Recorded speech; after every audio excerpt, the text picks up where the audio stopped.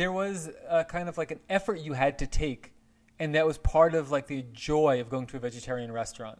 Sure. And then like Burger King, it broke some kind of like, was some kind of breakthrough because like it didn't have to be a search anymore, and like it was like anywhere you go, there's a Burger King. True. So there was like even then it felt like the place you search out or Burger King. So, and now, like it feels like the scales tipped, where like vegetarian hamburgers are so ubiquitous. What does it do to the allure of going to the mom and pop place and getting their veggie burgers? Burger King is to vegetarianism as Spotify is to finding out about punk records. Yeah. Oh, I was expecting that somehow I agree Impossible Whopper would be Sonic Youth or something in there. Yeah. I mean, and why are we bothering anymore with them? I thought this is maybe what we were leading to. It's both. Yeah. Okay. I feel like it's both, right? Like it's like on one hand, it's nice that like veggie burgers are widely available everywhere, Burger King and every other fucking chain. Mm-hmm. On the other hand, it makes me not care in a certain way anymore. I mean, these kids don't know how good they've got it. I don't want to like make it like that, No. This sounds like a version of like you weren't there, maybe. You weren't there. You didn't know how hard it was when I had to find out I whipped out my tofu toll booth to find out where it was, or I put in my dial-up modem to get on Purple Cow and figure out where the vegetarian restaurants were. And now these kids can just go wherever they want and get Vegetarianism doesn't exist anymore, man. Vegetarianism died when I was in high school. You know what? Maybe it did. Maybe it did. Is vegetarianism dead? Wow. Are we just is it just plant-based now? Nah, man, nah. You know what I'd say? Conservatism is the new vegetarianism. Yeah, do you even say you're vegetarian anymore, or you just say you're plant-based? Like, I've never said the term. I don't think I've ever said the term plant-based. I just said it a few seconds ago. Yeah. I saw there was a little tick as you said it. Have either of you ever referred to yourselves as plant-based? No. Do people do that? Like, I'm plant-based. I mean, yes, definitely. I'm plant-based. Definitely.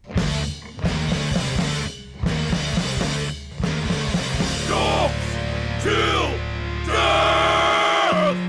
Welcome to Docs Till Death, the podcast where old punks are talking about punk documentaries. I'm Jeff Garlock. I'm Pete Zetlin. And I'm Matt. I'm plant-based. I'm Matt. Plant-based since 2000. Vegetarian from 1994 to 2021. I was going to say, I should have said that I was PETA Zetlin. We are covering... I was about to say, Pete, what year is it? And maybe it actually came out a different year. But it did, but I couldn't remember. Okay, I actually don't remember the name of this completely clearly. Like I keep wanting to call it like. Go ahead. Right. I mean, I only remember. Well, no, I would always get the year wrong and feel like confused even when I was in junior high. But we are watching 1991, the year punk broke, which came out in 1992. That's what I thought. Exactly. This is, of course, the VHS that we all bought, at least me, because we thought, oh, this would be cool to see some Nirvana footage and apparently maybe learn about punk, I guess. And then instead, got a lot of Sonic Youth. This came out on Christmas Eve in 92. Almost didn't even make it to 92. It's almost 93. Is that right? Well, there you go. Too late even for a stocking stuffer. What are you doing? What are you doing? Right. That's punk planning. That was right theatrical. There. VHS didn't come out till 93. Is that right? That's what they tell me. Well, we have no stats, but it was made by Dave Markey. I think I'm saying his name right. Looks like I actually realized I had this in the back of the chair. What? What is going on? Is that why you went upstairs? No, I can't even see what's happening with this bag. I know. You just keep pulling. Terrible. Like, I've got this bag. Okay, so if Matt would hold it still, it's like being on a Zoom with my mom. Maybe what it's is a going on here? black tote bag. Christ. Yeah. It's got something. Of course, in white. on this audio medium, if you could see this, maybe we could even put a little clip up of this on our Instagram from the Zoom of Matt not understanding how Zoom works. But yeah, so it says we got power. What exactly are we looking at? We Got Power is, according to this limited edition tote bag, is a hardcore punk scenes from 1980 Southern California. So We Got Power, the book by David Marquis and Jordan Schwartz, the two guys who had a zine in like the early LA punk scene. Okay. Still can't see anything you're showing us. Keep showing us the black corner of the bag. Looks good. Well, anyway, a couple years ago, Bazillion Points or whatever, they did a anthology collection of all of of all of the issues, and the limited edition version came with this tote bag. And still, so anyway, every time love Bazillion Points. We'll take you as a sponsor. Ian Quincy, you got a good publisher. So Dave Marquis was one of the two guys who ran that zine. And then in the early 80s, he made a movie called, what was it called? The Slog movie or something like that. It was like basically a movie, like a 56 minute movie that had like Black Flag footage, Red Cross footage, all this stuff. It had like, I think it's one of the most famous things about it is it features the first live Black Flag performance with Rollins as the singer. Okay. But then he made a couple super low budget films. So he transitioned from zines to making movies, but the entire time stayed within punk. And even here, one of the things that that comes off about Sonic Youth here that doesn't come off in many places is the connection to punk, to the early American hardcore, from Jay Mascis being in the mix, to some of the shirts they're wearing, to the Germs, 7-inch being held up for no good reason at one point by Thurston. So Agnostic Front reference. Oh yeah, that's right. Yeah, Agnostic Front and someone else, right? He says we're not some other band. He says there too. Right. It might have been the Germs or something, but. In any event, Steve Shelley just being there, but all that, Dave Marquis, it kind of is part of that. So it kind of gives you it creates a kind of weird dissonance with the name of the movie, because you've already alluded to, Jeff, the year that punk broke, you think you're going to watch a movie about punk. And, by many accounts, there's not really a lot of punk in here. But Dave Marquis, comes from the world. And some of these other guys do too, And I will say, we'll get into it more, but on his end, he found and kind of gave us, honestly, a lot of the iconic images from that specific world of Reading Festival alternative, essentially. Yeah. Because when you're watching it, you're like, oh, I've seen this. I've seen this clip. Yep. I've seen this clip. I've seen this bit in this Nirvana video. Oh, this is all the Nirvana video. Oh, this is and the imagery, I was like, oh, okay, yeah, you've he does grab onto what became some of the kind of lasting imagery of those bands, and that kind of set up a kind of vision of what they are. You're saying that, and I don't know if I think of Nirvana, and I'm thinking someone says to me, "Give me what's the mental image you think of when you think of Nirvana playing live?" It is it is Kurt Cobain in the white lab coat running into the drums. Mm-hmm. That's the first one that comes to my mind, and that's from this. And second is Chris Novoselic wearing a purple shirt that I didn't realize until later was a Dinosaur Jr. shirt. It's not just a purple shirt. Well, at first it was just a purple shirt to little old Jeff, and then I realized who that band was when I saw them at Lollapalooza '93, and I was like, "Oh, it's that band." But it is those bits, we'll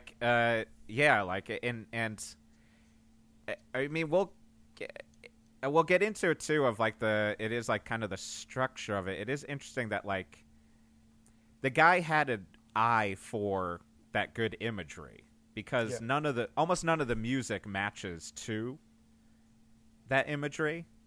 There's a lot of times where you're like, wait a second, there's still guitar. Kurt's done with his guitar. Mm-hmm. It is giving a young impressionable me at that time, like the imagery of like, oh, this is what always goes on kind of in every show, and this is what I should be expecting before I had ever seen any of this stuff live. Right.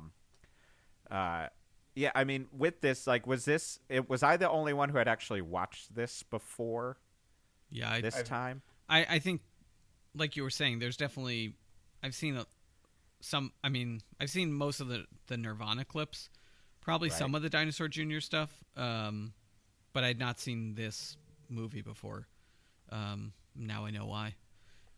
Well, on that note, so 2 things to say is, one, you can actually go online and find Dave Marquis' tour diary of like his daily tour diary from when he was filming this. Huh. It's not super It's not super like elucidating. It's just like having fun, good show. Sonic Youth didn't play well today. They played better today. At the end of it, like everyone's hanging out and partying. I'm fucking tired. I'm not hanging out with them anymore. You know, like it's really just like daily grind kind of stuff. But it's interesting nonetheless. But then I don't think we've mentioned it, but like again, it's another thing you alluded to, Jeff, where a lot of Sonic Youth, and the thing to say about this was, it was I believe conceived of as a Sonic Youth video project. Like it was a Sonic Youth project. That was the starting point. He was there for Sonic Youth. He was there for Sonic Youth, which makes sense. Mm-hmm.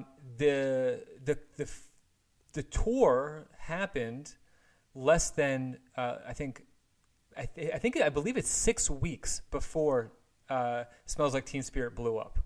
Okay. So in any event, if it was 6 weeks or 6 months, I'm pretty sure it was like a matter of like under 2 months between when this footage was shot and when Nirvana just completely exploded. And like for our young listeners, oops, we don't have any. They know what, you know. Very few. Listener, where were you when Kurt Cobain died? Oh, you weren't born? Great. You don't know who they are? Really cool.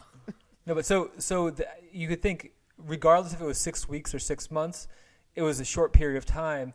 And as Peter already kind of attested to, this movie comes out way after Nirvana blows up. So there has to have been some creative re-editing, refiguring of what this movie was, you know? And like, so you can see maybe there was going to be no footage of the other bands, or maybe there was going to be limited footage. But like, you know, Nirvana kind of leapfrogged even Dinosaur Jr., right? Like Dinosaur Jr. was on a major first. Mm-hmm.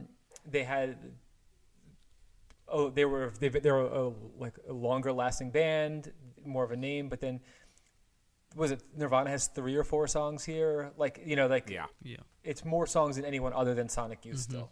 Mm-hmm. And Sonic Youth was the band that brought, you know, at least gave Nirvana cover to feel like they can sign, because they're on the same label. Right. You know? Right. So Geffen DGC. Yep. Mm-hmm. And I don't remember, Dinosaur wasn't on Geffen, wasn't on that subsidiary, right? I don't think so. They're on Reprise or something. Capital or App. Oh, were they? Pete, you what? should be knowing this. Reprise. I feel like there was like a. Anyway, I can't remember. I don't think it was. I don't believe it was Geffen. I could be wrong, but like I don't remember that. I'm going to look it Everyone's up. looking. I'm looking. I did want to say about Dave Markey, because he's got some overlapping other scenes that sort of we haven't talked about, but he was in American Hardcore, but I don't know when. And then we'll probably do We Jam Econo, but he's in that right, as well as he was in Suburbia. And I didn't know, but he was in a band that was on SST called right, Painted Willie. I saw it's called Sin 34. But, Sin 34 was not on SST. They were a LA band, like a young band that he was in. That I think they put it out on his own label. They repressed it maybe 10 years ago. Yeah, okay. Their LP. But after that, he and one of the other guys from the band started Painted Willie, who toured with Black Flag. Got it. By the way, Dinosaur Jr. was on Sire. Sire, not Reprise. Blanco y Negro. Oh, yes. / Sire. Okay. Yes. Some sub-label at first. Yeah, I mean, it is interesting to this thing. So, like, I will also say, we covered documentaries. In some ways, this one was one I was like, is this a documentary? Exactly. And it is. It more falls into the category of, if we're getting into subcategories as we can with punk and hardcore, but a tour documentary. In that it's not really, it's loose. It's just like, it's a lot of like live footage interspersed with Thurston Moore dicking around. Yeah. Basically. And then dicking around backstage with everyone else. This was shot as a Sonic Youth tour video. It's a tour video, right? And one thing I'll just say there is that like a comp that we watched last season would be the Strife tour doc. Yeah. And if nothing else, by virtue of that comparison, it shows you how quality this is. How cool the camera work is, and how it, even though Pete's right, like it's not a documentary. Like, I mean, that's like, it does have, it's not unentertaining to watch. It's deeply frustrating to watch. But the Strife video was painful. If like as an outsider, you couldn't watch that as an outsider. So two things I wanted to say about, just like follow up on what you guys are saying, is one, this is conceived of as a band documentary or band tour video prior to Nirvana blowing up. Mm-hmm. And I say that because what Nirvana brought in was like kind of they in addition, like, they really made the record label scramble, right? So it's like this like anti-star quality kind of thing. So Sonic Youth has this weird legacy. They're both like the new rock and roll for the major labels, they're the new sound, but they're still being marketed in that pre-Nirvana way, where like they're characters in the band and you need to know them as these kinds of characters. And in that context, Thurston Moore is playing the part very well, right? Like he comes off as like, you can see it almost like he thinks he's, in one hand, he thinks he's doing some like Mick Jagger energy or some like, old school rock and roller kind of energy. And on the other hand, he thinks the format reminds me a bit of like a skate video, tricks, then cut. So like, I can almost imagine Thurston seeing himself as like, where he thinks he's both like the sort of like carrying forth tradition, but also like the guy who's disruptive and all this shit. Like it, like, I feel like he thinks he's carrying forth a no wave Spalding Gray energy. But he also he's a rock guy though. Is to me. Yeah, for sure. His specific. So yes, his specific a disposition. Lower East Side experimental theater, like no wave Spalding Gray monologist. In his affect, yes. But in the way in which it's so centered on the star quality of him, like we should give a shit. That's what I mean by it's pre-Nirvana, right? Like just the idea that he's like the lead singer in some band somehow justifies all of his banal, annoying shit, and it doesn't. No. It was the odd disconnect that I don't think is revisionist. I know is actually not revisionist history. It is how I felt when I first got it, where it was like, I'm getting into music. I don't know what I like per se just yet. This VHS looks very cool to me, and at the same exact time, Thurston Moore is unbearable. Like and like me and like Jay from Orchid Panthers, like we would watch it and be frustrated by it. Like we'd watch it a bunch and not even like watching it too. I was like amazed how much of it I didn't need to watch because it was so ingrained in my head, like of watching it so much. But and I was feeling the same annoyance at the same parts. Because from the beginning, I think I'd never, when I was trying to get into, like musically when I was trying to get into Sonic Youth, I could never get super into them. But there was also the extra weight of, and that's a question I would love to, not in a jerky way, but just get to the Sonic Youth ponderance as a whole. But I've talked about before, it was around this time when he hosted that 120 Minutes episode, and it was him and Mike D and Beck.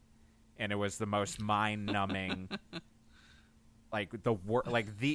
not being hyperbolic, like the worst thing I had ever seen, the most annoying thing I had ever seen at my life at that point. Like, listening to all three of them be them, because Mike D's only talking through a kid's microphone, and Beck is at the height of being quiet Beck, and Thurston's doing his, like, so what is your angular hate fuck, like, speech, like, patterns. And, like, as I said before, the only saving grace was a clip of Masana that they played, and the Masana footage is unbelievable looking.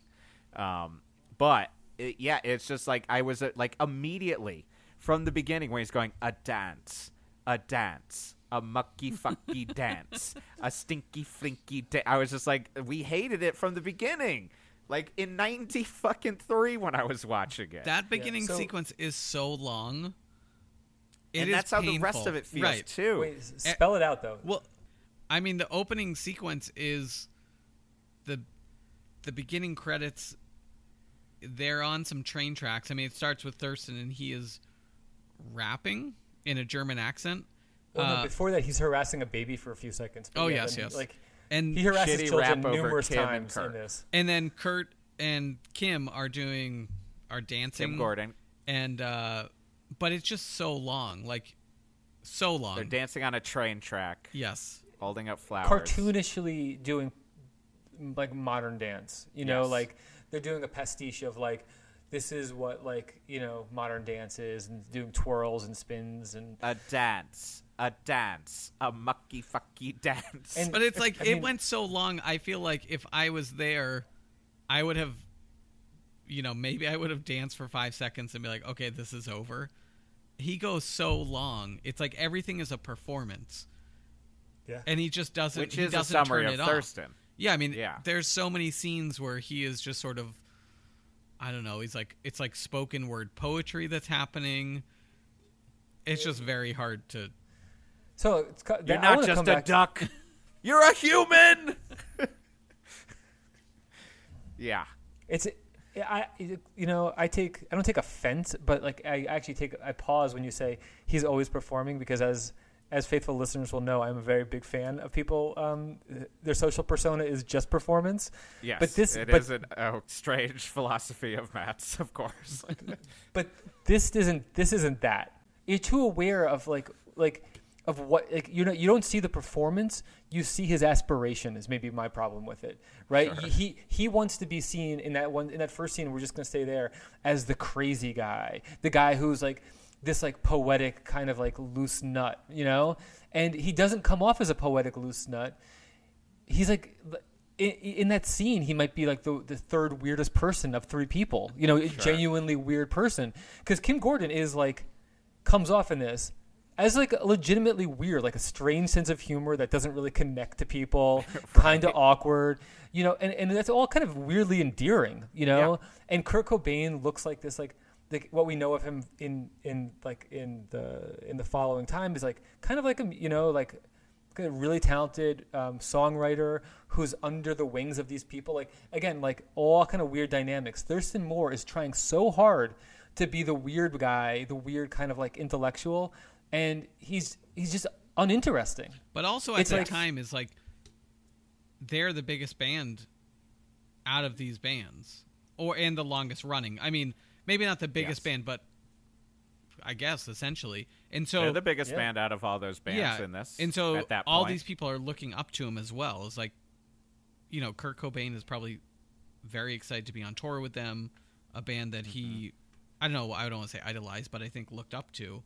And so he has all these people who are probably sort of fawning all over him, and he certainly, whether he's playing it up or if that's him, I don't know. There's just like so many quotes that are just, they're just annoying to watch and listen to. I'm like watching it and I'm like, this is a worse version of Robin Williams. Yeah. Like he's got like uninteresting Robin Williams energy. Never thought about that. I don't know if I'd make that correlation. He's the punk Robin Williams. There's some more. I don't know that I'd say that, but he's the alternative Robin Williams. Slam. Robin Williams. I don't know if I have a comment about it. Robin Williams' energy is so crazy. This isn't particularly grounded energy. No. But it's frantic. This is slacker. This is slacker, right? Man. This is this very is slacker Thurston. He's a slacker, Robin Williams. Okay. Where it feels a little bit like, I mean, it's like Robin, but it's like the free form poetry person who like shouldn't be as confident in their free form as they are. So it's like an Allen, maybe it's an Allen Ginsberg, Robin Williams mashup. No, he would. See, the thing is, you don't want to give him that because he would take too much pride. Okay. And be like, yeah, you're right. I'm the Rock. I'm like Allen Ginsberg and Rock. Like I'm the Fugs gone mainstream. It's just like, right. Ugh. Like even just saying that is like. Okay, so to back up, because throughout the course of Docs Till Death, maybe more so this season than last season, because we moved away from the Chai Peps, but where. Not really putting Thurston into the mix, although he's part of Sonic Youth. Like, for the two of you, where do you land in terms of your dislike on a Sonic Youth barometer? Indifferent at best. Okay. Why Sonic Youth for so many people? Like, why exactly? Like, what is it about? Like, and I can find the basics. Like, even before we start, I was re-listening to Dirty while we're eating dinner, and I was just like, I get the basics of why you would be, like, you know, like, it touches upon, it's noisy, and it's heavy, and to some extent, sometimes heavy-ish. Like it's the lighter version of the Lower East Side stuff. I was going to say a certain type of person really into Sonic Youth, but I'm surprised how wide it is after all this time from like college on. But I don't, and it was more of a question I was going to also put to you two, because I was just like, why exactly Sonic Youth? Like, what is it about Sonic Youth? There are not many bands that I tried harder to convince myself that I was interested in at different phases of my life. Mm-hmm. Like, I never really got it. Like, you know, when you're like, is it like, oh yeah, they're on SST, but they're also kind of like coming out of like the Glenn Branca school of guitar playing and shit. So like these two things are coalescing in this band. These two things are things I want together in a band. But then you listen to the band and you're like, maybe they're not things I want together in a band.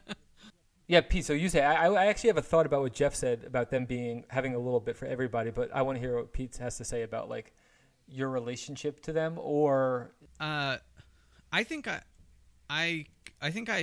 what you said resonates with me, Matt, is that like I got Dirty because I think I saw that video on probably 120 Minutes or Alternative Nation, and that was my intro to them, so I bought that, and it was just like, what is this? And the rest of the record. Yeah, I mean, I really tried to get into them. Then I bought Experimental Jet Set that came out whenever, and I was just like, this is still worse. Like, yeah, like this is not getting me more into the band. No. Was that when they like became just like a straight rock band? Like that was like after I kind of had washed my hands. Yeah. That was that one. Oh, that's Bull in the Heather? Yeah. Okay. And then I just sort of I stopped following them, and I think I wanted to like them because I think they were in that world. And I went back and listened to the early stuff, and yeah, I don't know that much of it resonated with me, but I tried to go back to the early stuff. I mean, we definitely had friends who, you know, saw them as like the band. I mean, I feel like Mark and Paul were like, those are the guys. And there's some stuff that, you know, were good songs. I mean, I actually think there's parts of Rather Ripped, which is like their second to last album, that are catchy songs. But is Thurston singing along to the guitar parts in that one too? Yeah. I also think like they had those releases that all the covers looked the same. Oh right. Yeah, I was psyched to sell that on Discogs. It was awesome. I love that release. And I think there was something about like, what's the deal with this band? But I mean, I don't know if either of you saw them live, but like, yeah. I saw them with. I think the first time I saw them, it was them and Dinosaur Jr. and Deep Wound did a short set. Wow. And they played so long, and it was painful. It was just like, stop. Like the meandering, just sort of like experimental. It didn't work. Yeah, something you said, Pete, there about the like you bought Dirty because you saw the video, and it reminded me of the video, and it reminded me that they are, it's Jason Lee and Spike Jonze, and they're the skaters, and it's like weirdly similar to I think the song is about Joe Cole. It is. I didn't realize that until this. I did not realize that. I was like, oh, that's Joe Cole in the video, in the 1991 year Punk broke. Like, there's one shot of him, like, with a, watching. Girl. I was like, with the girl. And I was like, oh, yeah, that's Joe Cole. I recognize him more from photos with Rollins. Right. But which they weirdly make fun of Rollins at one point. I don't remember that. There's, like, a weird little quick Rollins reference, but go on. I mean, I think when I realized that song was about Joe Cole, it just seemed weird to be making, like, a major label song, and then, like, it's not about making the song. It's about having a video that replicates how the guy died. It just feels a little trashy, especially when you consider the fact that video was a skateboard video. Like, that video came out around the time that Kids came out. Right. Like when like skateboarding was like having like a real moment in like, not in mainstream culture, but like things that were skate adjacent were selling very well, like, on like kind of like in the subcultural major label, major market space. And so here I'm gonna say something insane. Please do. Can't wait for this. Yeah. Is there much difference in terms of the motivation behind and the intended effect of Sonic Youth having skaters be the kind of like background or the characters in 100%? Is there any difference between that, or any significant difference between that and Avril Lavigne's Skater Boy? An argument could be made. No, right? It's just like it's just some bullshit you're saying. That seems like insane. I think that is insane, Matt. Why? Why is it insane? Because I think that. This is my hot take. I'm proud of this hot take. I actually thought not bad. I was actually It's not bad. expecting where you landed is not where I thought you were going to land. I thought you were going to land that is it equivalent to Burger King and the Impossible Whopper that they've jumped the shark. I don't. No, that was the best hardcore release of 2018, right. Pete. Yes. As already identified. 6 guesses of what it was. I don't know Avril Lavigne. What? But what do you mean you don't know her? What I don't know her. Are you Matt You've Morahan? never heard that fucking song? No. I don't know her background. So what I'm trying to say is that country is singer from Canada. Yeah. So yeah, Sonic Youth. I worked for her label when that record came out, Arista Records. Yes. So I know her background. You don't have to think too hard. Sounds like Pete's being a hater boy, not a skater boy. Yeah, exactly. What I'm trying to say is that at least Sonic Youth, while they may not have been skaters, could appreciate and were sort of in the same circles as that. Whereas I think Avril Lavigne is like. Who are you to say that Avril Lavigne doesn't appreciate skating? And I mean, she is what a like fucking high horse you're on. I know. She is curated, not real. But that's what I'm saying. But Sonic Youth is not that. Curated. No, they all. What I'm arguing is that they're even if you're going to do like reenact Joe Cole's death, Joe Cole and Rollins in 1992 are not in big pants skater culture. That decision to put that as front and center in the video was a curated decision by either them or them in coordination with their record label to appeal to a young certain market base. I would split the difference. Thank you. Here's what I think. I think what Pete is taking umbrage with is Pete's sitting there thinking, no, they were involved in a subculture. What Matt is saying is not exactly that subculture. That part is kind of a marketed subculture. What I think is probably more of the case, they were friends with Spike Jonze and Lance Bang, like that whole world, just like what slowly became that world, and like there's just the Venn diagram overlap. So what they're really coming from is truly like the Lower East Side, kind of like the no wavy scene, but at the same time, enough that Kim Gordon was like, oh, but I like these things. I'll invest in this company and I'll do that. Like it's I would say more. I would guess. Again, slightly even from working at a label, that they weren't. The label wasn't necessarily. I could see the label not necessarily like creating it, but not like fighting it. Like kind of just being like, you know, it'd be good. You know who'd be great for this? Oh, you know, it'd be cool. You're friends with Spike, right? Have you met this guy? Like, it's like this kind of like it. A lot of times, again, from my memories of working at a major label, was a lot more of like fluid, unnatural, synergy of unnaturalness. Like it was like right. hiding the fact that they were trying to convince these artists to do this or this, right. And so I could just see those moves happening. So I do think like. There's a little bit of like an in between there. I still think exactly. I get exactly what you're saying. Take. It is. It really isn't that much of a crazy. It is take. A crazy take. I mean, hold on. I get your point. But here's the. I just have to say, Pete started this whole conversation with a very Matt statement of who is Avril Lavigne. You know, literally, almost you're taking nothing out of about. Context. And you're. I think you're approaching it. I'm not saying Matt's take is completely right, but I get what he's going. The basic concept he's saying. I think you're paper bag hardcoring your viewpoints into your thoughts on Avril Lavigne. She probably did not write those lyrics, so someone wrote those for her. Like it's much more curated. But this is the thing. It's curated, but again, I don't think just because. So, I mean, this gets into a deeper conversation about like. When you're a striver, what it means to be friends with somebody, but like it's not a deeper like a conversation that we can't really bridge the divide because like think about like the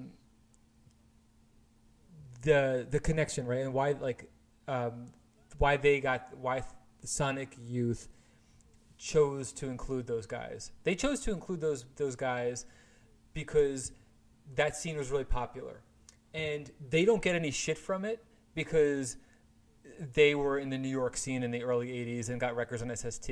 It's almost like those credentials allow them to like, kind of like smuggle. It makes any decision that they make acceptable, right? Like, so let's like think about Sonic Youth. They have the whole Chuck D thing on Goo, right? And like where it's like hip hop is like breaking through. It's cool. So they do that. Skating, cool with the 100%. Yeah, and then Kathleen Hanna, where they get shit because like it's like at what point are you just not? And then Thurston Moore, like later on, Thurston Moore's whole black metal thing where he publishes Necro Butcher's, you know, helps get Necro Butcher's biography published in the U.S. and he's this arbiter of black metal. It's like at what point isn't it just like, oh, I know these guys, so it's not really me. Just marketing their subculture, me using their subculture to make ourselves look cool, you know. And what at one point it is like they're just like cashing in on their credentials, which kind of weren't really there in the mid '80s from my point of view, anyway. And like, yeah, you know, I think I've said the point 3 times, so like, there's no way for me to say it again. But like, there's like a pretty clear lineage of them. Taking whatever kind of is cool and kind of seemingly edgy at the moment and then basically wiring their shit through it. At some point, it's not just like what is that? At some point, that's just marketing. At the same time, let me be the devil's advocate, but also leads to a little bit of what I was saying and still to that question of like why exactly Sonic Youth. And I again think kind of part of it. I think this is that point. I think part of it is still that it can kind of like hit in different ways to a lot of people like over the years, but like what would you say to the certain sect, because I don't know what to say either, they're like no they're the ones who push the envelope, like they're the ones that brought it, they're the ones that were like you know what I mean, like there's I think there's a certain world of people who like I think Sonic Youth can work very well for people who like dive deep, quote unquote, into like underground music, but not really. That's what I was about to say. If they say that to me, I'd be like, you don't really listen to that much music. Right. That's kind of usually what it feels like. It's like, or go just like in the nicer way, I think sometimes I've been trying to think. Get out of my face. In the nicer way that I try to, as like with years of therapy, it's just like you might just listen to music in a different way than I do. Like, because even I have that conversation with my wife just about music, where she's just like, a lot of the music you listen to like makes me feel aggravated, and I don't need it to be in the foreground, but you want it to be in the foreground. Like, it's like you're not passively listening most of the time to music. Like, you're kind of more like actively listening. Yeah. And the percentages are lower when it's just like, this is just something I have on in the background. Like, instead, she's like, you're kind of doing for other people. What? Low for you. Yeah, low for me, high for a lot of other people, possibly. Yeah. Like, where it's just like, I'm always kind of doing work, like listening to it with a lot of music. Because you listen to music. Because it's not back for you. It is not background music to have while you're going to the X-Girl shop and buying the new trendy top, yes. or the X, or I don't want to sound sexist there, or the X large store, or in whatever. A Sunset Bungalow. You're trying too hard after a while, where I'm just like, you're at dirty, and you still are hitting that. Like, it's not even like comfortable in a atonal note. And I don't care. I'm not even talking about the guitar makes more sense, but like singing wise, it's always going to be an issue for me with a lot of that stuff, where it's like, especially like something like Pavement, where I'm just like, just fucking sing a fucking something. Like, this is so annoying. And that's just how I feel. It's too much of an affect if you've been that long to it's like the only saving grace for Pete's beloved Dinosaur Jr. is that when you listen to Jay Vasquez talk not on stage, you're just like, there's no other way that you could sing. Like, this is just it. Just to continue a little bit just on the music aspect, I think one of my biggest problems now I'm realizing is it just never kicks in. It never, like, and when it does, you're just like, it's kind of actually weak.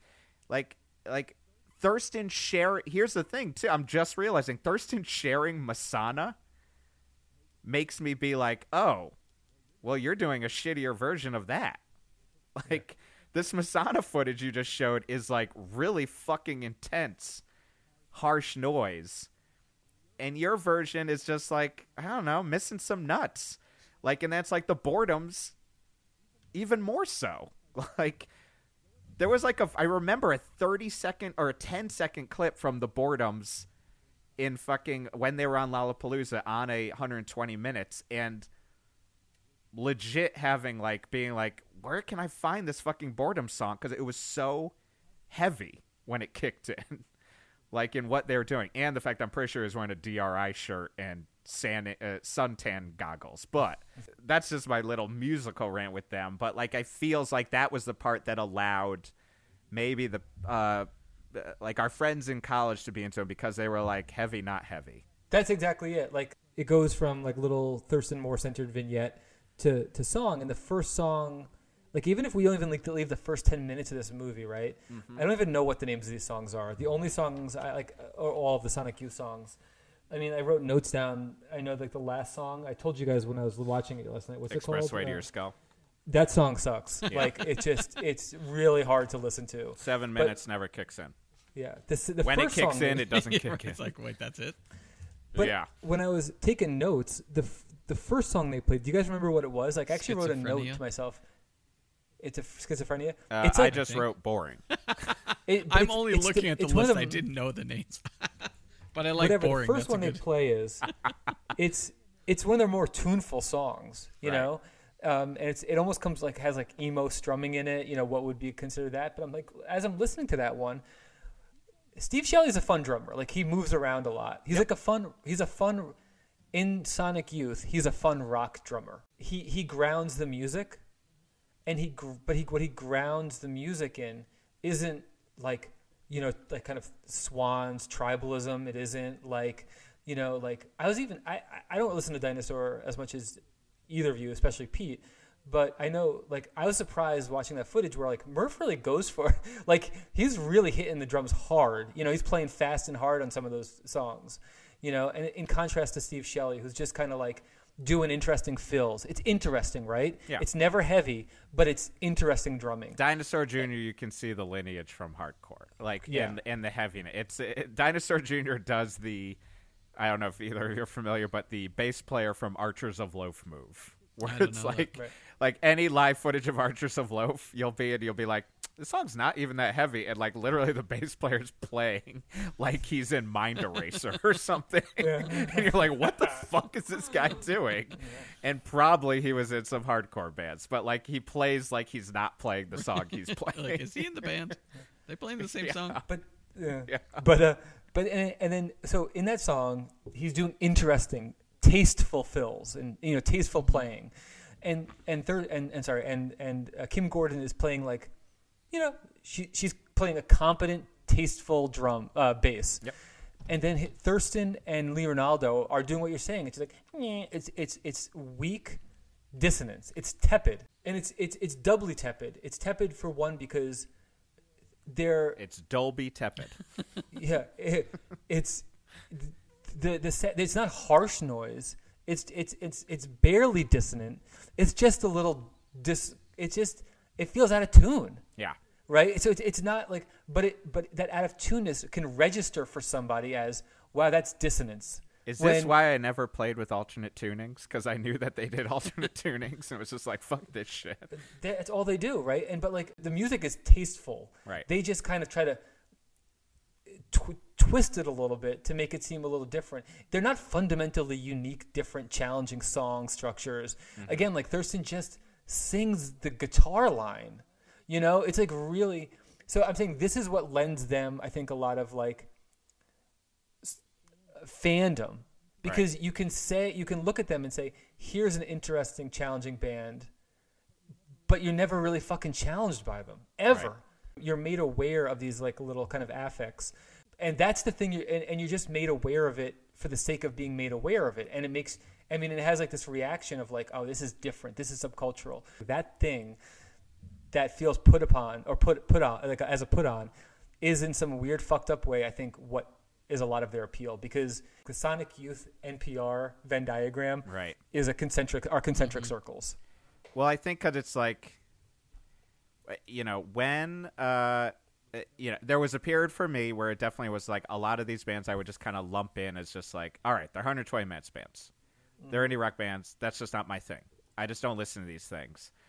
But if I can like for both, if I'm thinking, I think it's something a little bit that you said that like one of my beefs has always been with Sonic Youth music is that when I learned more about music, they maybe felt even more kind of offensive to me, because I was like, oh, your influences that you're pulling from are these, and then you ended up with this?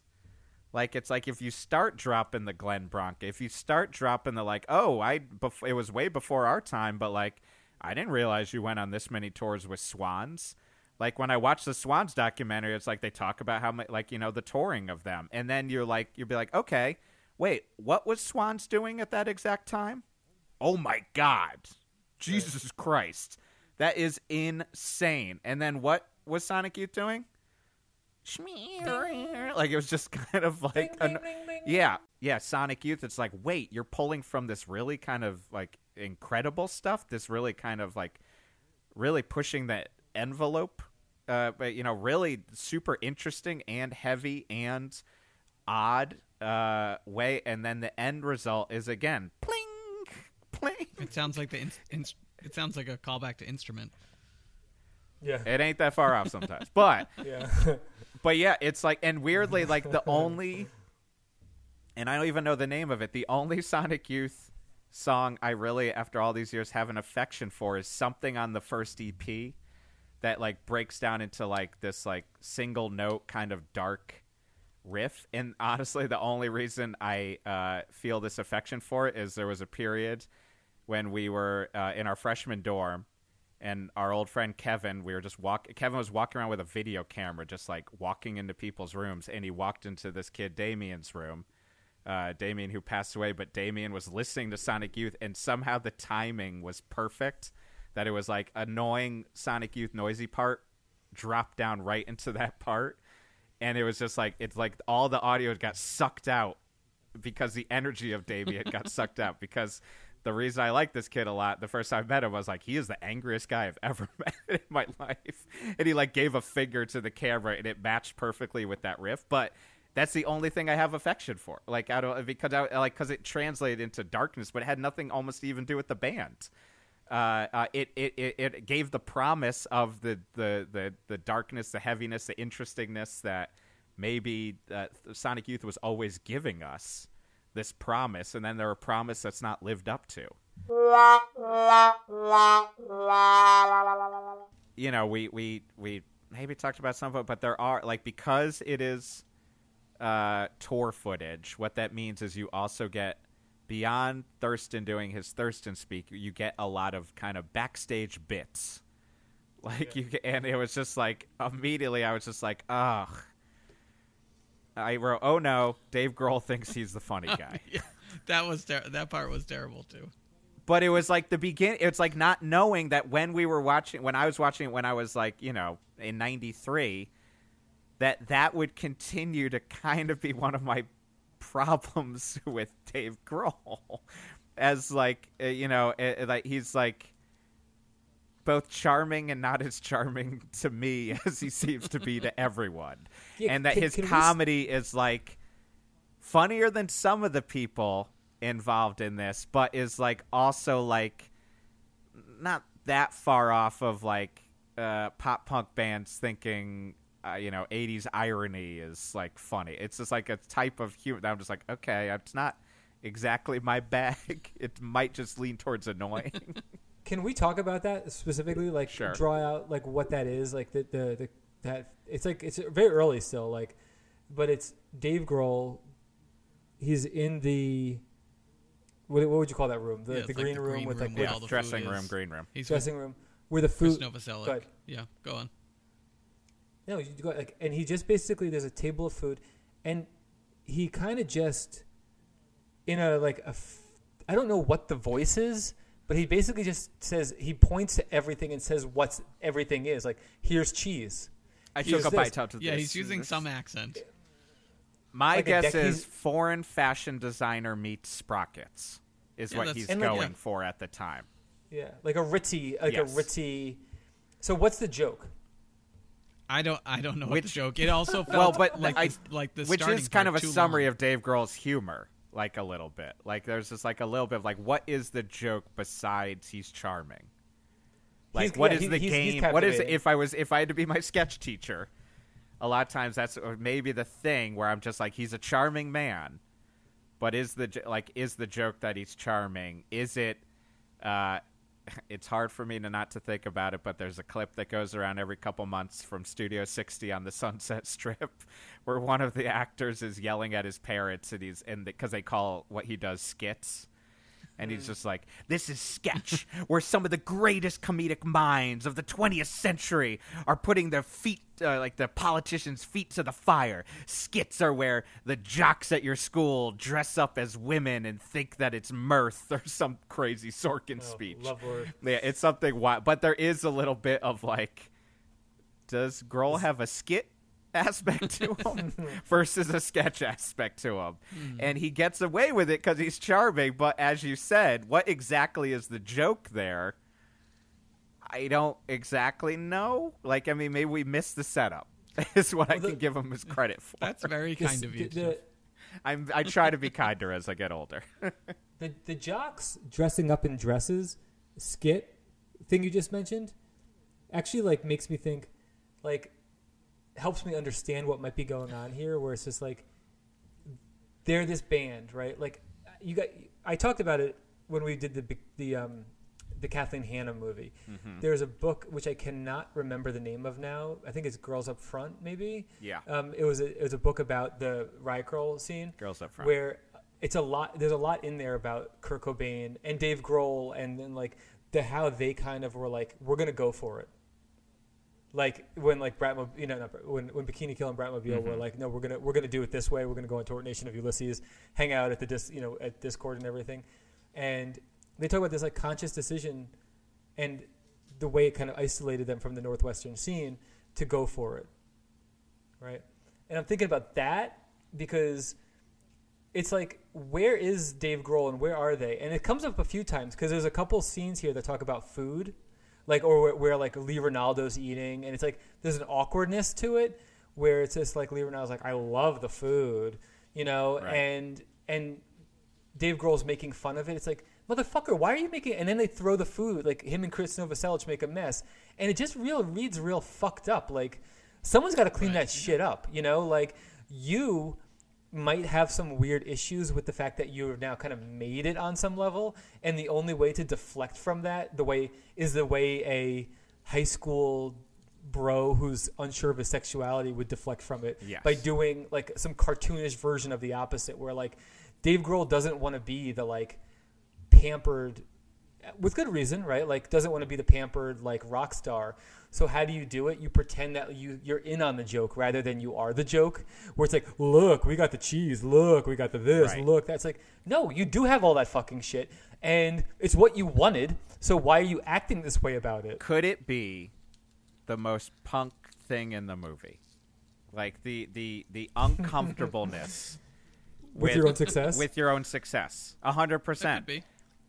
In a weird way, I mean, we talked about this over text, but like it's on a completely different level. But there is that uncomfortableness. Like I think I was talking to you about some show that Panthers played at University of New Haven, but it was like more of a punk show still, like a hardcore show, and the university filled Panthers rider, which is something that literally would never happen. Like, and so like we had like a full bottle of Maker's Mark and all this like food and all this stuff, and then they put a weird sign on there that was like, nobody eat this but Panthers, or nobody touch it, like making it extra awkward when like, you know, again, we were basically playing like a Orchid level show.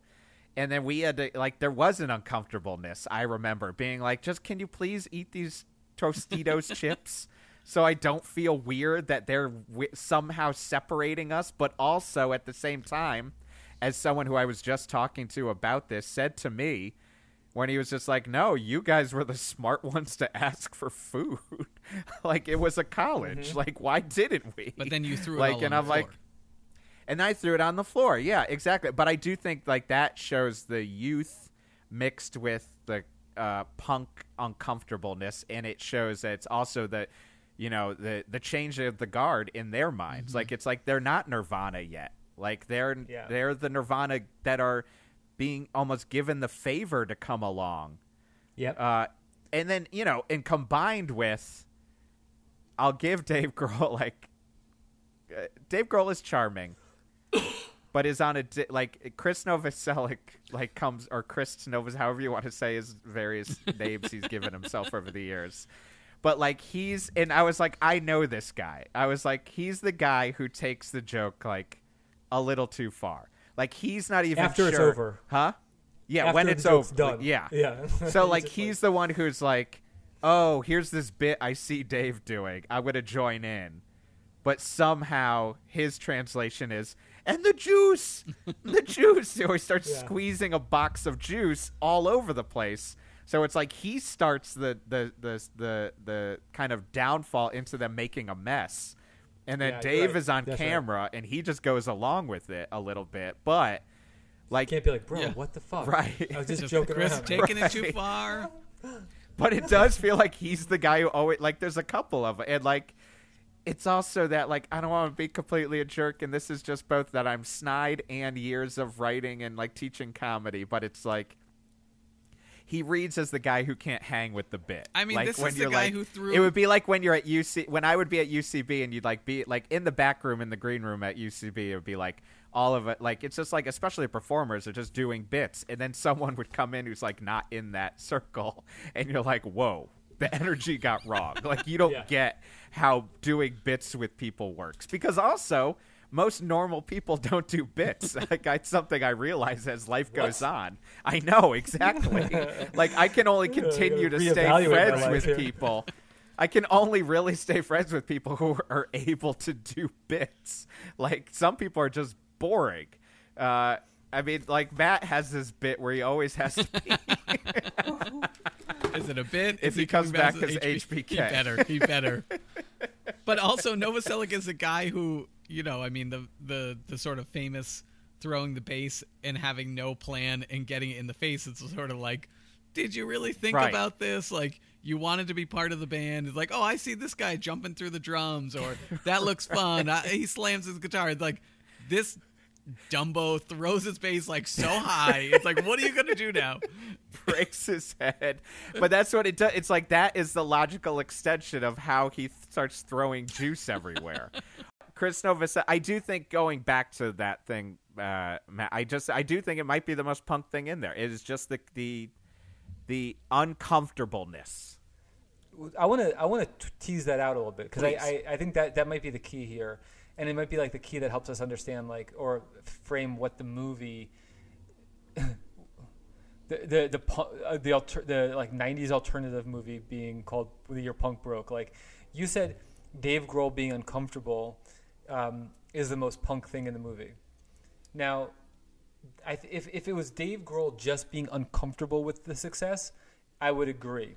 But I think it's what Dave Grohl shows in that scene is not just that he's uncomfortable, but the way he responds to that discomfort is to deflect and try to make fun of the thing that he's actually experiencing, where it's like, oh, I feel like this is not, like, I'm not in Scream anymore. Right? Like, I'm on a European tour with the fancy brie. It's not just cheese, it's brie.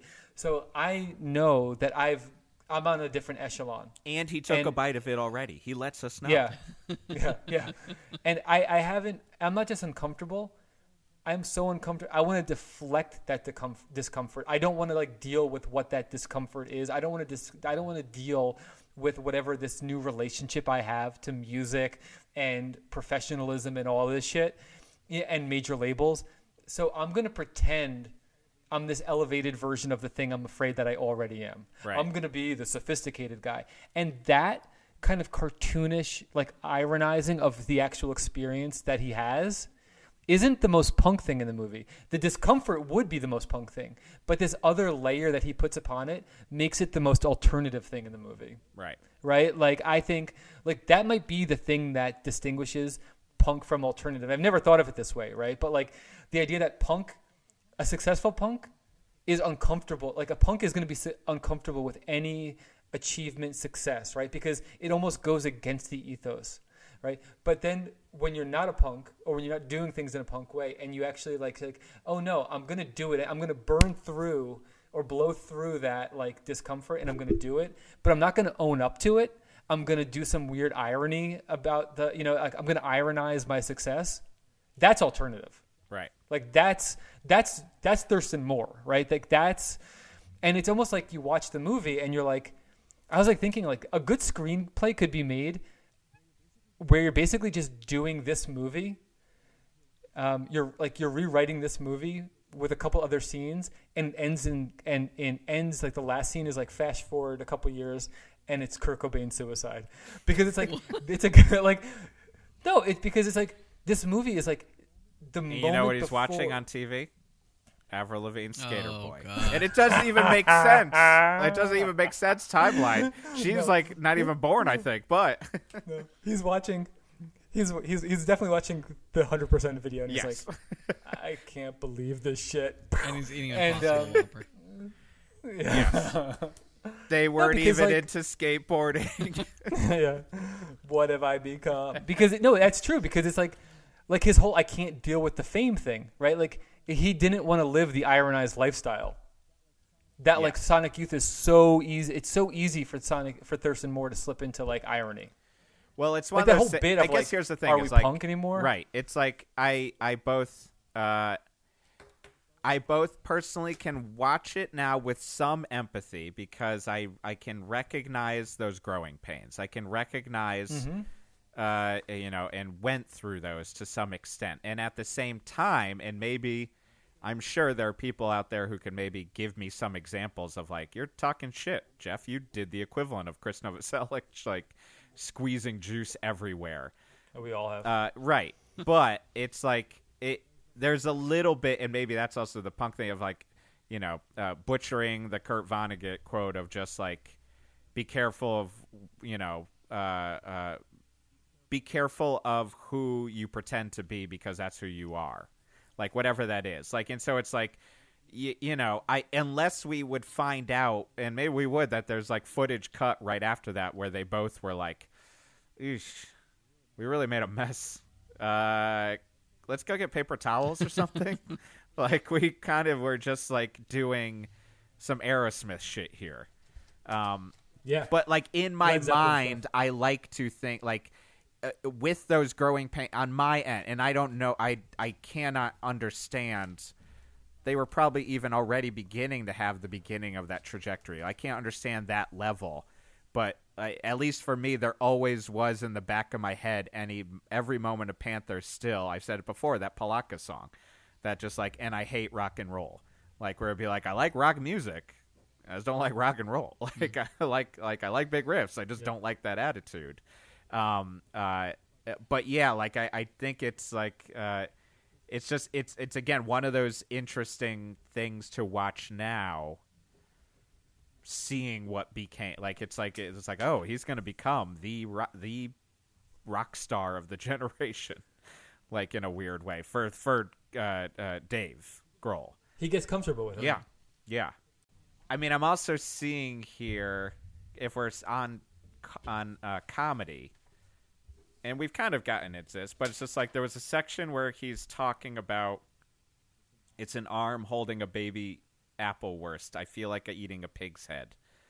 There's some section where he's just on another rant. There's just so many like Thurston rants. But like that was where I was like, the problem with one of the many problems with his comedy is, and it's just he repeats things just like he doesn't understand the fact that like repeating things you can use as a tool to be annoying. I think he just it's like he repeats things one too many times, but not with the concept of he's punishing his audience, which is to be a comedic tool. Like it's just more of like always like, all right, man. Like you kind of like you can even hear the people around him. It's like you did it one or two times too many, and now they're tired of the bit. Like, even if it's the dog talking, it's like, yes, I want to see Thurston. I want to see Sonic Youth. Yes, Sonic Youth is playing. Yes, Sonic Youth. It's like, all right, we did it. We did the dog talking about Sonic Youth bit. If I had to give you a sketch teacher note, again, cut it. Like, you overused it for me. I mean, I was again, cringing for a little while just with how long that went right then. Exactly. Yeah. Exactly. But you think that you got to remember. You think all the stuff he's saying he thinks is funny, or is he out there, or is it both?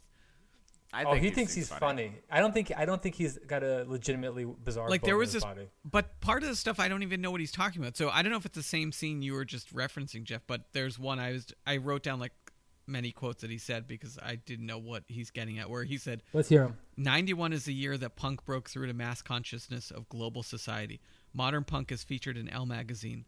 Motley Crue singing Anarchy in the UK in a European stadium in front of 100,000 screaming people. The most sickeningly candy-ass version of it, but it's a song, and you read an interview with John Lydon, and he doesn't give a fuck. To him, it's a larf. I was just like, what? Are you... like? I think that's... And is he describing their own music in that? Yeah, I know, right?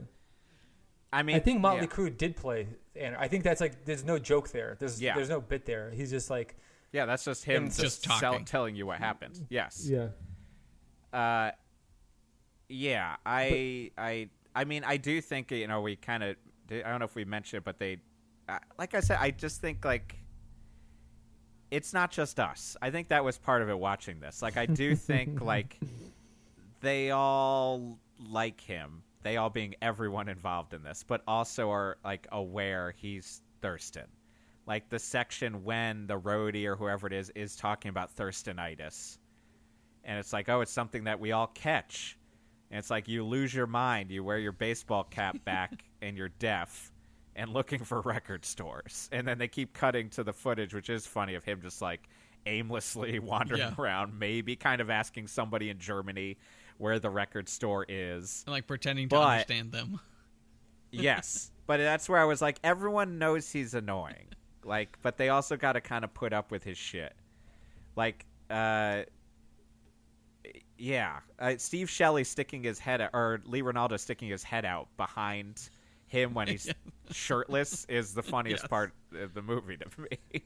But there's the they humor him, but then like so in that it feels like they're humoring him. Yes. Yeah, in the Thurstonitis thing, they make this joke about him with his baseball hat on backwards, and like. My initial reaction to the first image that popped into my head was Steve Buscemi from 30 Rock on that one, because he's already like 35 years old and he's like, "Hello, young kids," or whatever it is, and then later in the movie, Lee Ronaldo has his hat on backwards at some point. Did you notice that? And I'm like, what the fuck is going on? Is he messing with him or he's just trying to No, again, I mean, I want to give, like, again, benefit. I try to give some benefit of the doubt where I'm just like, long tours, if I'm wearing a hat, it's going to go on backwards eventually. And I'm going to start acting like a jerk. like that's when Christy knows I'm getting tired on a walk or something. So when I start wearing it like I'm in a 311 fucking cover band. Whoa. Nardcore, this brother. Is one of the few times where I wanted normally in documentaries like this, I want less music. This, I wanted to get to the next music, so it was less of these middle parts, because it was just, ouch. They were not good. But he says the most random things, like, yeah, I fast forwarded through a lot of the music, that too. I mean, I did fall asleep, I will say. I woke up and I was like, oh, I'm at the end of this, but I pretty sure I was only at like the first Dinosaur Jr. song when I passed out. You fell asleep during a Dinosaur Jr. song? After they finished. They had just hit the last note. I was wondering why Jay Mascis was wearing that outfit. What else did you wear? Whoa, that's a little bit forward there, Matt. Like there's one part where he's walking through wherever to sound check, and he says something like, do you kids know who we are? Our audience is expanding. My mind is turning into a fine gelatinous ball of pepper. I have to sound check. I was like, what are you talking about? It's just exhausting. It's exhausting, but he's obsessed with them getting bigger, and then he's second guessing himself for being a tool for being obsessed with the fact that as the camera is following him around, he's thinking, this is our movie on a major label, right? Like he's thinking this. So he doesn't want to let on that he's thinking it so much. So he's like, my brain is turning to jelly. Like that's it. Like it's like the little overcompensating. Yeah, well, it's just so much attention seeking though. It's like he's just always talking at the camera, like yelling at the camera, saying random things. You don't think this tour was a dare? A dare to capitalism? Dare to the music industry? Dare to Reagan? Yeah. Right. Yeah. No longer president, by the way. Yes, FYI. Just want to let you know, we're not worried about him anymore right now. But can I say my bold statement that maybe it's not that bold? I've got to come up with a bold one. Matt already said one. I got another one. Okay, Jeff, go for it. Mine's not as bold as Matt's, but I was like, this time around, I was like, and I've been thinking this lately where I need to like maybe revisit them. But I was like, is Babes in Toyland the best band on this? And besides Nirvana. Besides Nirvana. But like, I think the thing with Babes in Toyland is when around this time I was like, I would hear more, and I think this is the fault of it, of growing up exactly then. Like I would hear more about the Kat Bejland like Courtney Love feud and like disputes over who did the baby doll dress with barrette look first and who didn't. And it's only in the past couple of years when I've been like going back in and watching this footage where I was like, oh, they're also kind of like an AMREP band. Like, I mean, they're the heaviest band. Like they are very, very good at creating the kind of heavy squall that in theory I think Sonic Youth should be doing. And I'm very impressed with her brutal voice. Do you have any hot take, Pete? I got no hot take. Did you ever own that purple dinosaur shirt? I did not, but I have thought about still wanting to purchase it. You should. This is the age for nostalgia buying. But I just never. We're at that perfect age. It's one of those things. It's like I put it in the cart, and I'm like, do I need this? I think about it too much, and then I don't buy it. You've both been there, you know. Just don't do it. Oh my God! Every single day of my life. It's like gonna put 8 shirts. I once had an entire therapy session talking about why did I buy the Dead Guy Death to False Metal hoodie with the gigantic pentagram on the front, because I was like, I'm in my late 30s and I'm on the subway of New York wearing this. I just feel awkward, and then I got over it. I clearly was in a mood that day. They're like, this is what we're talking about.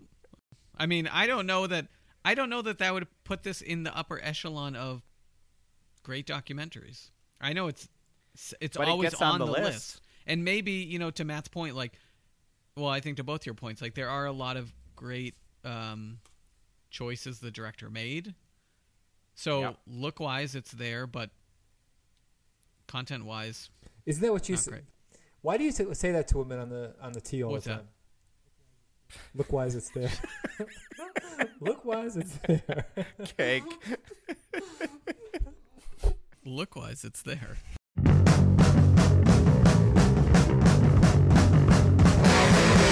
So on Docs Till Death, we have a rating system. It's a rating system that is 4-tiered, and we change it every single week depending on... What? Yeah, can you believe that? Every single week? Every single week I do it, even if we're not recording. Every single week. And we change it according to... we have it on a scale of this movie is as punk as, and then something referencing the movie we watched, and then we always have...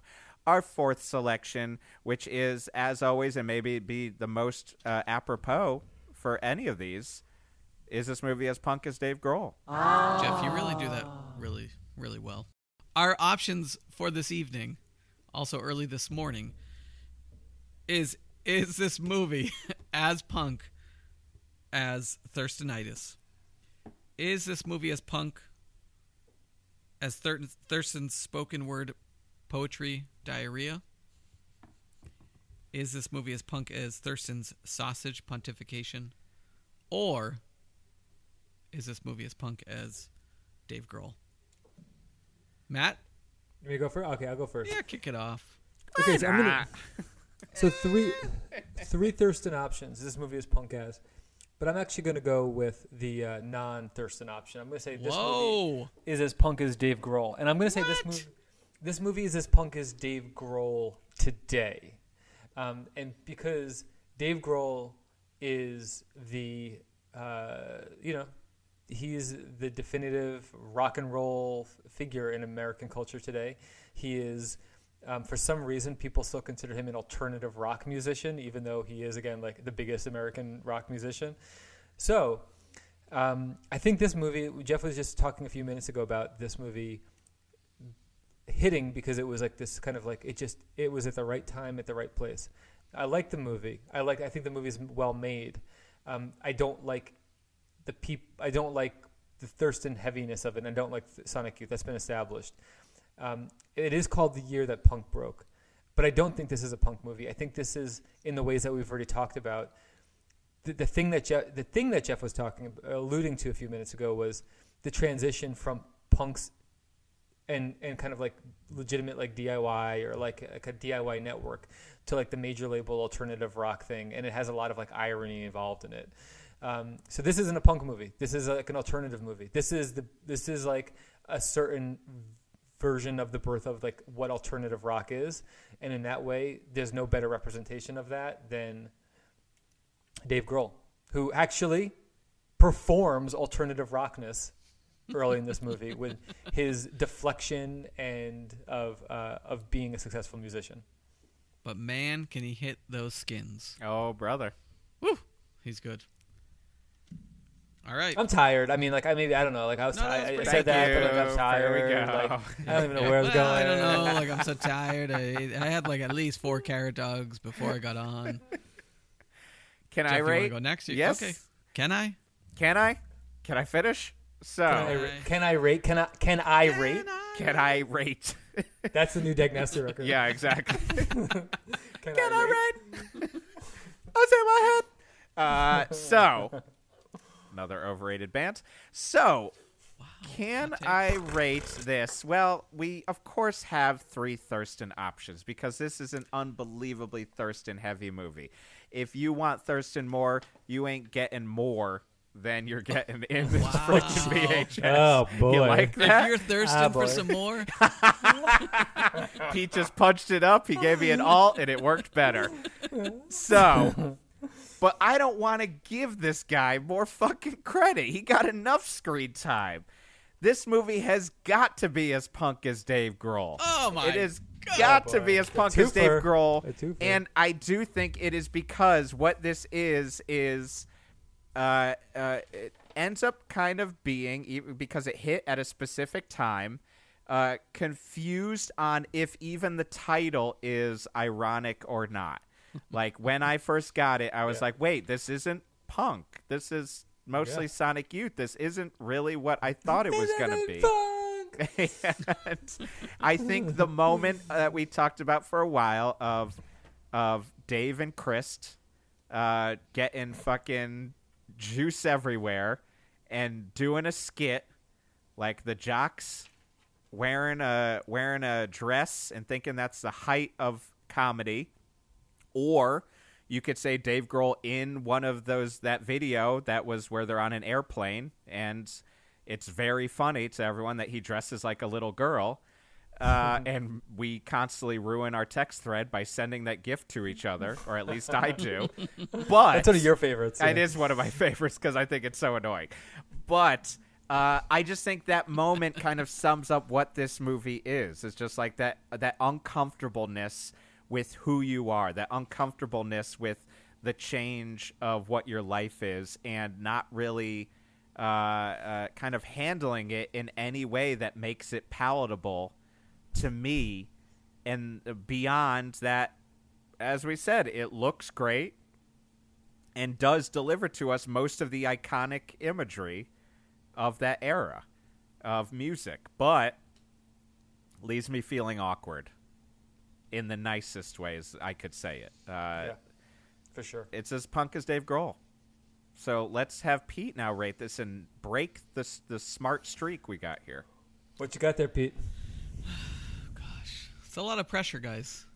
When both of you come out strong with Dave Grohl, but I'm not going that way. I just can't do it. I'm sorry. He's too tired.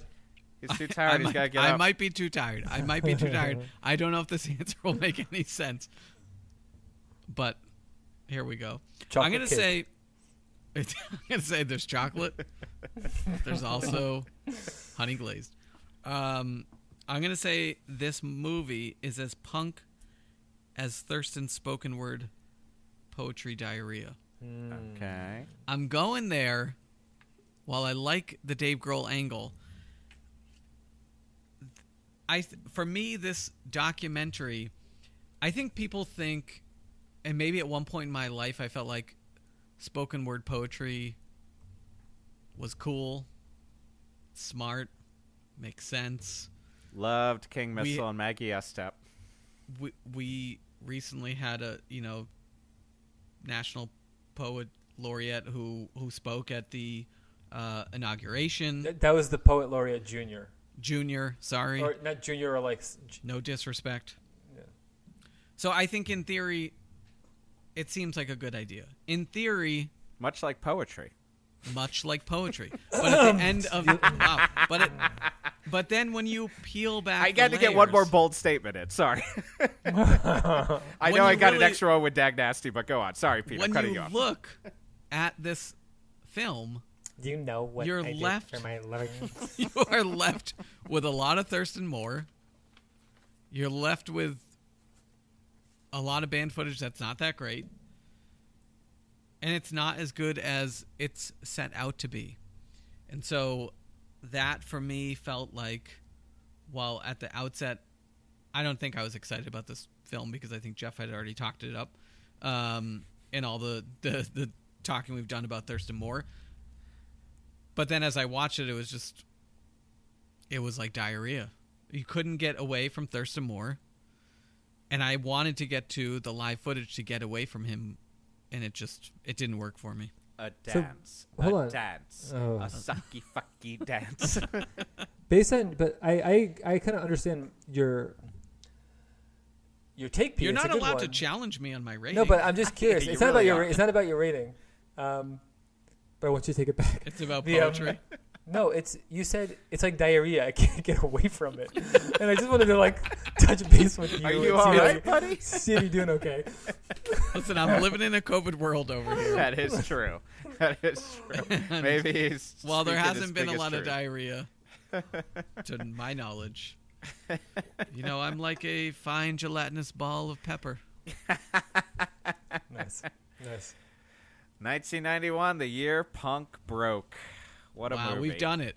We now, did it. Moving to even more important things, it is a Jeff pick this week, and earlier in the week, Jeff sent It's us a Jeff this- Jam. A Jeff Jam. Got a Jeff Jam coming. There's a band called Metallica. Yes! And Interesting. yes, in my mind, here's what I want. One, I don't know how we're gonna, keep going. We might be close to the end of this season, or we'll see how our lives are going. But there is a movie called Metallica: Some Kind of Monster that is. They are a band that is very influential to punk bands, but also in my mind is like a quintessential. You end up watching it when you're on tour. You end up watching it so, and it is also I have a little bit on my mind as I've been watching the Get Back documentary. But yes, I would personally like to watch the Metallica Some Kind of Monster doc. Do we agree to this? Could we do this? I'm in. Yeah. Okay, why great. not? I want to, in my mind also, again, there's a piece that it's like, not that we're going so far out of our realm, but like that we, it's not punk or hardcore, but it is adjacent. And yeah. When we talk about them, we can only talk about their Misfits covers. Yes, an Anti-Nowhere League Yeah. Okay. songs. Oh, Yeah, literally, that's all we can do. Yeah. Like everything else gets, Yeah, nothing. So it'll be a short little quickie. No, we can talk about them as people Yeah. and the movie, but if we want to talk about their songs, we can only talk about the Misfits covers. Yeah.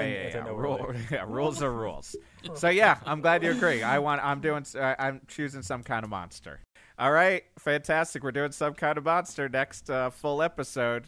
But until then, I'm Jeff Garlock. Up the punks. I'm Pete Zetlin. Bull in the heather. Oh man. If I can get that response every week, I know that I've done a good job. It sucked. I'm Matt. And how do you do, fellow kids? Oh, excuse me?